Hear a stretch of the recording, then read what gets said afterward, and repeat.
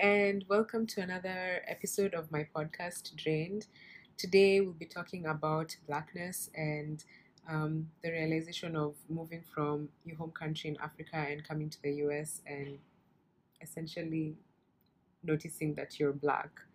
The title of this podcast today is Wow, You're Black, with an exclamation mark and a question mark, because it's the duality of questioning what it means to be black, but also accepting that blackness and being proud, taking pride in it.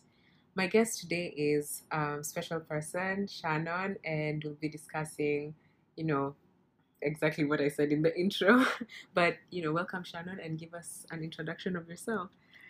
Hi guys, thank you Hallie for having me in your channel. Channel. A podcast. Yeah. Same difference. Yeah. Thank you for having me in your podcast. I'm Shannon. I'm a senior at Villanova University, and I grew up in Nairobi, Kenya. And essentially, I came to the US for my studies. So I've been here for 3+ years, and I knew Hallie in high school. Yeah. And we were friends in high school. So. Yeah, fast friends. We met on the first day of high school. Yes, so shout out Kenya High. Shout out Kenya High, Nyali and Suswa. Yeah. Yes. Anyway, so Shannon, I want to draw your attention, or kind of bring up a past memory of when I had come to the US. So Shannon is a senior, like she said, and I just graduated from college, so we're 1 year apart. And I remember when I came back to Nairobi, and we had this conversation at a coffee shop, and I told you, I was ranting about blackness, like, oh my God, there's so much suffering. If you're black, there's all this, there's all that, there's so much mistreatment. And I remember your reaction was like, what?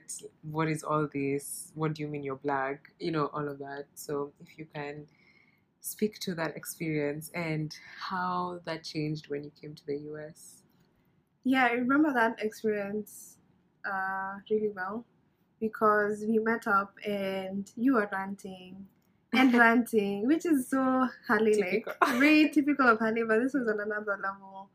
And she would talk about the challenges she experienced as a black person in the US, about racism, and from like when you're in Africa, or when I was in Nairobi, if someone would ask me, do you think there's racism in the US? I'd be like, no, that was a thing of the past. Everything is all good, and slavery ended, and Obama. So things are good. So I didn't understand why this was such an issue for you until I came, and then I immediately got it, and I became the one who started ranting. And you don't really understand the political reality of being black in the US until you're here, because when you're at home, being black is when you're at home in our countries, African countries, where the population is majority black. There's nothing special about being black. It's just as meaningless as the sky being blue, because if everyone is black, then there's nothing attached to being black. Yeah, that's true. As it is attached in the US. Yeah. So you can only see it once you go to a country like the US, which is racialized, or any other racialized country, racialized in terms of having different races, and race being an issue or an identity marker. Yeah. I think just to go back on that, it's like, it's so meaningless, because when someone says to me, Hallie, you're black, it's a comment on my skin tone and my skin complexion and not my race, because as far as I'm concerned, at least at that point, my race was African. That's what I was. So Shannon, I want to go straight to coming to the US, and you've having that label placed on you when you have to tick check boxes that ask if you're black, or whatever race it is, and now you have to self-identify as black, and that in and of itself maybe was confusing, but the problem, or for me at least, the problem stemmed from the issue for me stemmed from like the negative associations that came with what it meant to tick that box, like ticking that I was black. Can you comment on some of the negative stereotypes that were associated with your blackness or your black skin color? Yeah. There's so many assumptions, and I didn't really understand them all until you start questioning your interactions with people, and you try to understand, why is this person so standoffish when they're talking to me, and when they're talking to someone else they're so like jolly and happy, but with me there's some tension, like it's tension that you can feel. You can slice with a knife or something. With a knife. And you're like, what's the problem here? So just assumptions that or negative stereotypes that I experienced when I was here. I just small things that really feel like are not such a major thing, but they registered in my mind, and I used to question. I feel like every interaction, if you're black, every interaction you have to like gauge, was this interaction like weird because the person is weird, or it's because I'm black? You always have to have that question in the back of your mind, which is like really taxing on your mental health. And so I go to a predominantly white institution, and most of the times I'd either be one of maybe 2 or 3 other people of color, or just a lot of my classes I've only been the only black person in that class, or black female. And small things like finding a place to sit and striking a conversation with someone, I would always feel like I had that. I noticed that I was the one who initiated most of the conversations I'd have in a new classroom, where maybe, especially like freshman year when everyone was new and trying to like get to know each other, I felt like people were turning their backs against me, like literally. I could feel, everyone was talking to someone else in their or like next to them, but like the person who was next to me would either be like on their phone, or until I initiate the conversation and like, hi, like I'm new, blah blah. So I guess there's that assumption that because I'm black, maybe I don't want to interact with you, or I'm standoffish, or I have an attitude, things like that, or I didn't want to participate in a class as much as you guys are participating, but I invested in my education, and I want to. I will be as active as any other person in this classroom, and it shouldn't come as a surprise that I'm answering questions in class. Or that's true. Or stuff. Stuff. There's that assumption. Like, I know one of the conversations we have a lot, or I had a lot when I was in college, was the fact that it was just the hardest thing to get a partner, for a lab partner. If you were taking science classes, or even if you were just doing a class project that required one more member, like a team. And it was always hard to join a team or find partners, because there's this assumption that you can't do the work, or you're not smart enough, or they want to be with someone who's smarter than that kind of thing. And that definitely takes a toll on you, especially when I think you start to internalize it, because you start to internalize it, and you start to ask yourself like, wow, if this is like the dominant perception of me, is there some truth to it?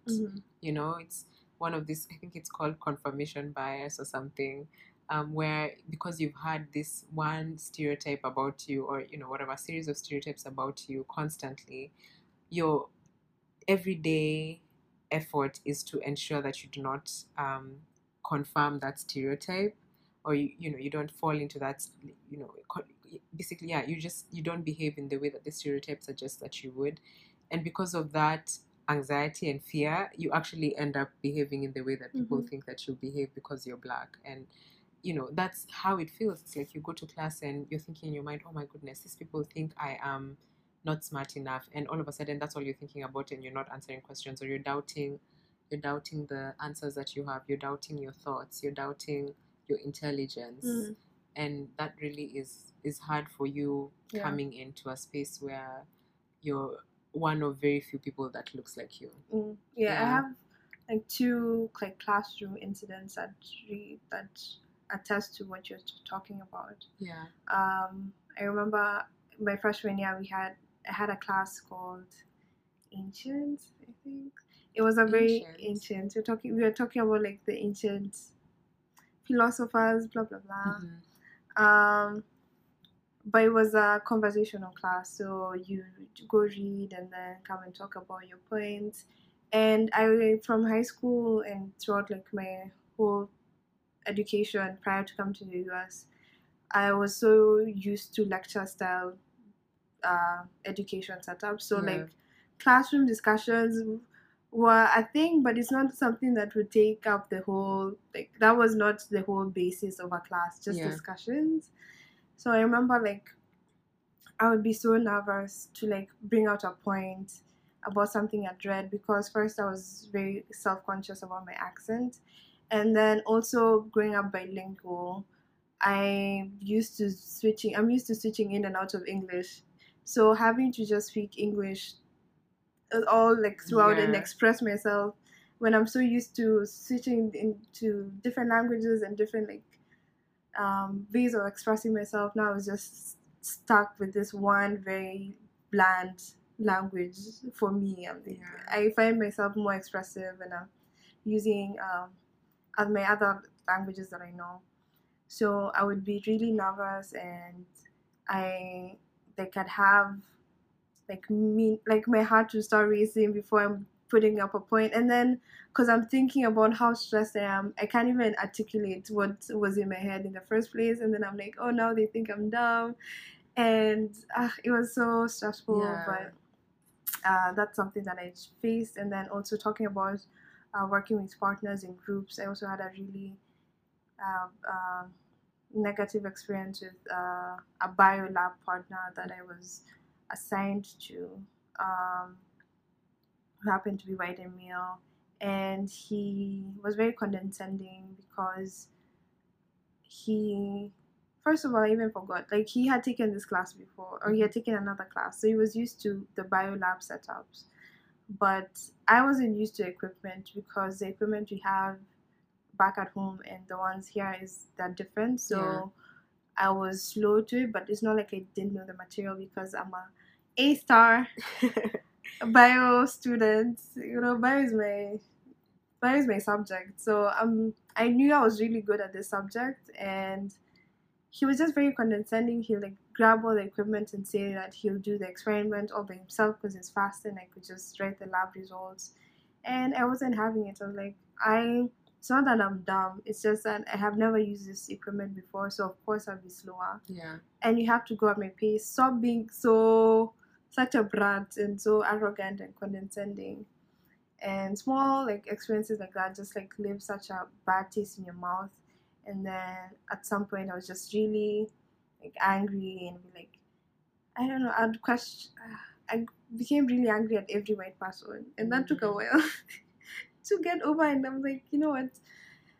It's ignorance. Like I can't let microaggression ruin my day. I can't let them have this power over me. Yeah. And then in the end, it's not like every encounter I have with a white person is going to be negative, and I shouldn't expect for that. Yeah. Because I'm also robbing myself from having a meaningful interaction with a person who's white. Mm-hmm. You know. That makes sense. Yeah. Yeah. I want to go back to your comment about your insecurity about your own accent, and you shared also that you went through a phase where you wanted to get rid of the accent. Yeah, I did. Freshman year was hard. Yeah.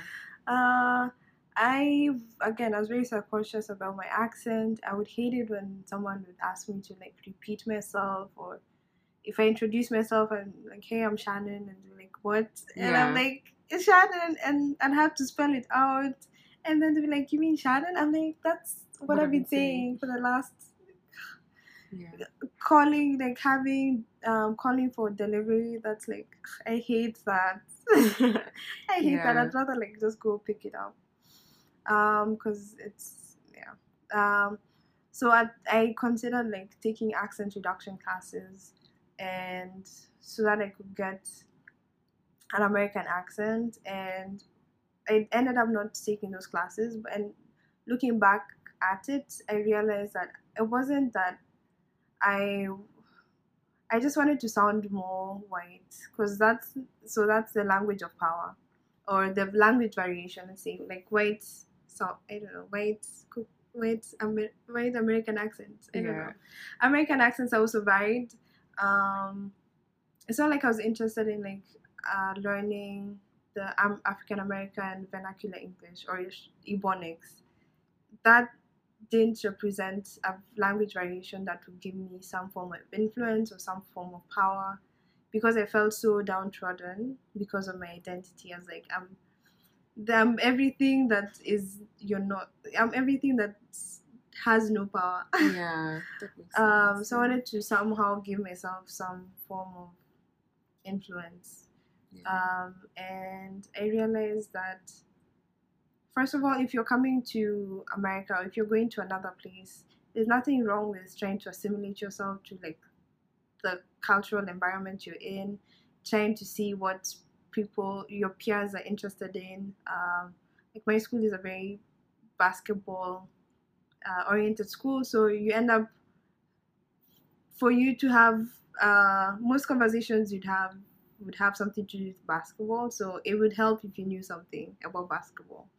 So assimilation in that sense, that's fine, but you don't have to feel like you're deficient in yourself and that you have to do something to make yourself complete. So that's like, in hindsight, looking at that time in my life where I wanted to take accent reduction classes, I realized that I was feeling deficient in myself, and I didn't think I could navigate the space without having a white sounding American accent.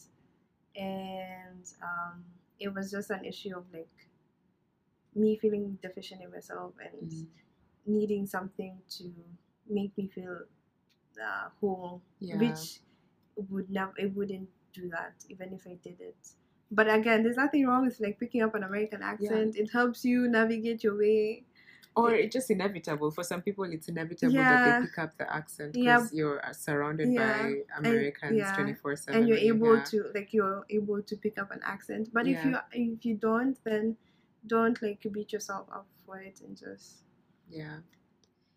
Actually, I like that point of, that you said you felt deficient, and it resonated so much with me, because I thought back to my own experience navigating through college, and realizing that at so many points in my life, like different experiences had served to dehumanize me as a Black person, or like to kind of take away my dignity as a Black person, in the sense that, when you grow up in, I think growing up in a former British colony, it's like you're taught to aspire to everything that's not African.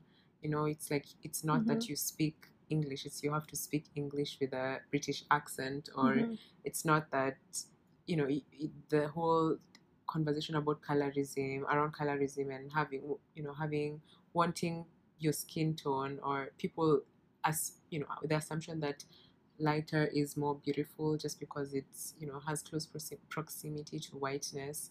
And yeah, it does make you feel deficient as a Black person. It's like you need to be doing more, or like you need to, whatever it is you're doing needs to erase and silence the aspects about you that are very, very Black. And I think I was able to articulate that frustration. I was able to conceptualize or think about that frustration through my Africana studies classes when I was in college. And yeah, they brought out so much anger in me, just because it was that realization that, wow, for so long I had engaged, I had partaken in this a system that serves to hold you down as a Black person. Um, and yeah, it's so when you talked about like being deficient, just feeling deficient because you didn't sound white, I immediately thought back to the fact that even wanting home to affirm your Blackness is enough. That feeling would never be what's the word, satiated, because a home doesn't affirm your Blackness is enough. It's like I said from the previous examples I've just mentioned, it's you're always taught to aspire to everything that is not Black. Yeah. And at home, like in African, well, let me speak as a Kenyan. Yeah. It's, you don't realize how pervasive the concept of white supremacy is in back at home, because there are no white people who are bothering us or whatever. There are no white people, so you don't see it.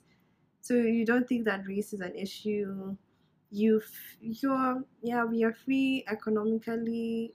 Are we though? Seemingly free. Let's say we are free politically. We got our independence, but there's so many levels of decolonization that needs to happen. That's true.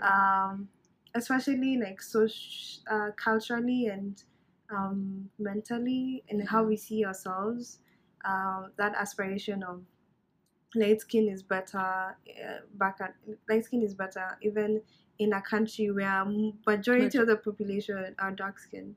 Yeah. And you'd find billboards filled with light-skinned women. Like, where are all these light-skinned women coming from? Yeah, or like, where's the representation? Where's the diversity of beauty? There's nothing wrong being light-skinned or anything, but have an accurate representation of what is on the ground. Yeah. What is on the ground is more dark-skinned women and men, and that should be the standard form of not the standard form of beauty, but it needs to be appreciated as much as any other form of beauty. Yeah. So and you don't realize how pervasive white supremacy is, even like in a predominantly like Black space. It's interesting that we're talking about coming to the US and having that realization of like, I'm Black, but wow, if you think back to, just like you said, the mental conditioning or indoctrination that we've undergone back home to aspire to non-Blackness, everything that's not Black, you realize that it's, this whole idea is widespread. The whole idea of Black inferiority is widespread. It's just you realize it more here because of the close proximity of the races. Shannon, I wanna go on to a more lighter note, and talk about how you coped, or how you cope with like not Blackness, but how you cope. Blackness is great. How you cope with those feelings of wow, like just grappling with those feelings of inferiority, those feelings of deficiency, of not being good enough, of not being smart enough, as ascribed to you by your society or the immediate surroundings. Like, how do you cope with it? And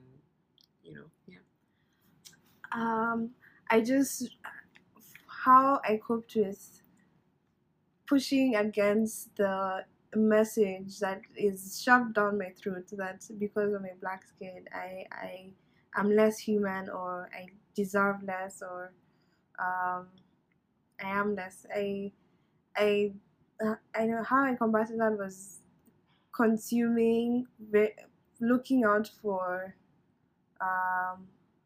positive representations of Black people. So social media really helped me in terms of, I would follow every Instagram page for Black love, dark skinned women, African women, everything that had positive representation of someone who looked like me. I would consume that media without apology and as much, and it actually helped me feel better. And something else that also helped was like the whole natural hair movement and embracing that, and seeing other Black women embracing their natural hair, and like you'd see a naturalist on the street and be like, hey, I see you, hey sister, with your curls, and exchanging like tips about shea butter, and yeah, so consuming positive images about Black people. Also, reading helped me a lot. I consumed a lot of authors who talk about the Black experience in America, and even books like Decolonization of the Mind by Ngugi wa Thiong'o. Uh,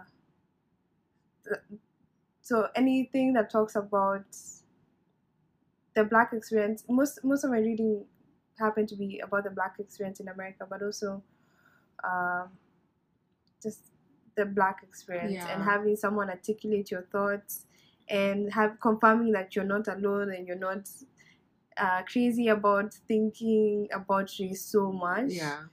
Having someone affirm that, you know what, this is an actual issue, you're not crazy, you should feel angry. Yeah. And beyond that anger, there's a space where you can find joy in your Blackness, and that's the best form of resistance, is being proud and being having joy in your Blackness and owning it as much as you can. And there's some days that you feel maybe, I don't know, you feel not enough. Yeah. And those days come and you do whatever you need to do to cope with that, but always reaffirming that Black joy is my best form of resistance. And I will own my Blackness, and I will hold myself in the highest esteem because I'm a human being, and I love my beautiful dark skin. Yeah, I like that you said that, because I'm a human being, because more often than not, you feel that, you know, you're Black first before you're whatever it is else that you've been categorized as, but your Blackness definitely overshadows everything else about you. Whatever negative stereotype is attached to Black people, or, you know, it's that's all of that. You embody all of that first before there's people take a chance on, oh, okay, let me get to know Hadley as an individual. It's no, like, this is what it means to be a Black person, and she's a Black person, hence that's what she is. So I like what you said about Black positivity and consuming lots of Black content, positive Black content, because, you know, we say this over and over again, but the representation of Black people has been not the best from time immemorial, and that's because our stories are told for us, and when someone else controls the narrative, then they control what gets put out about Black people, or any other narrative that they're controlling.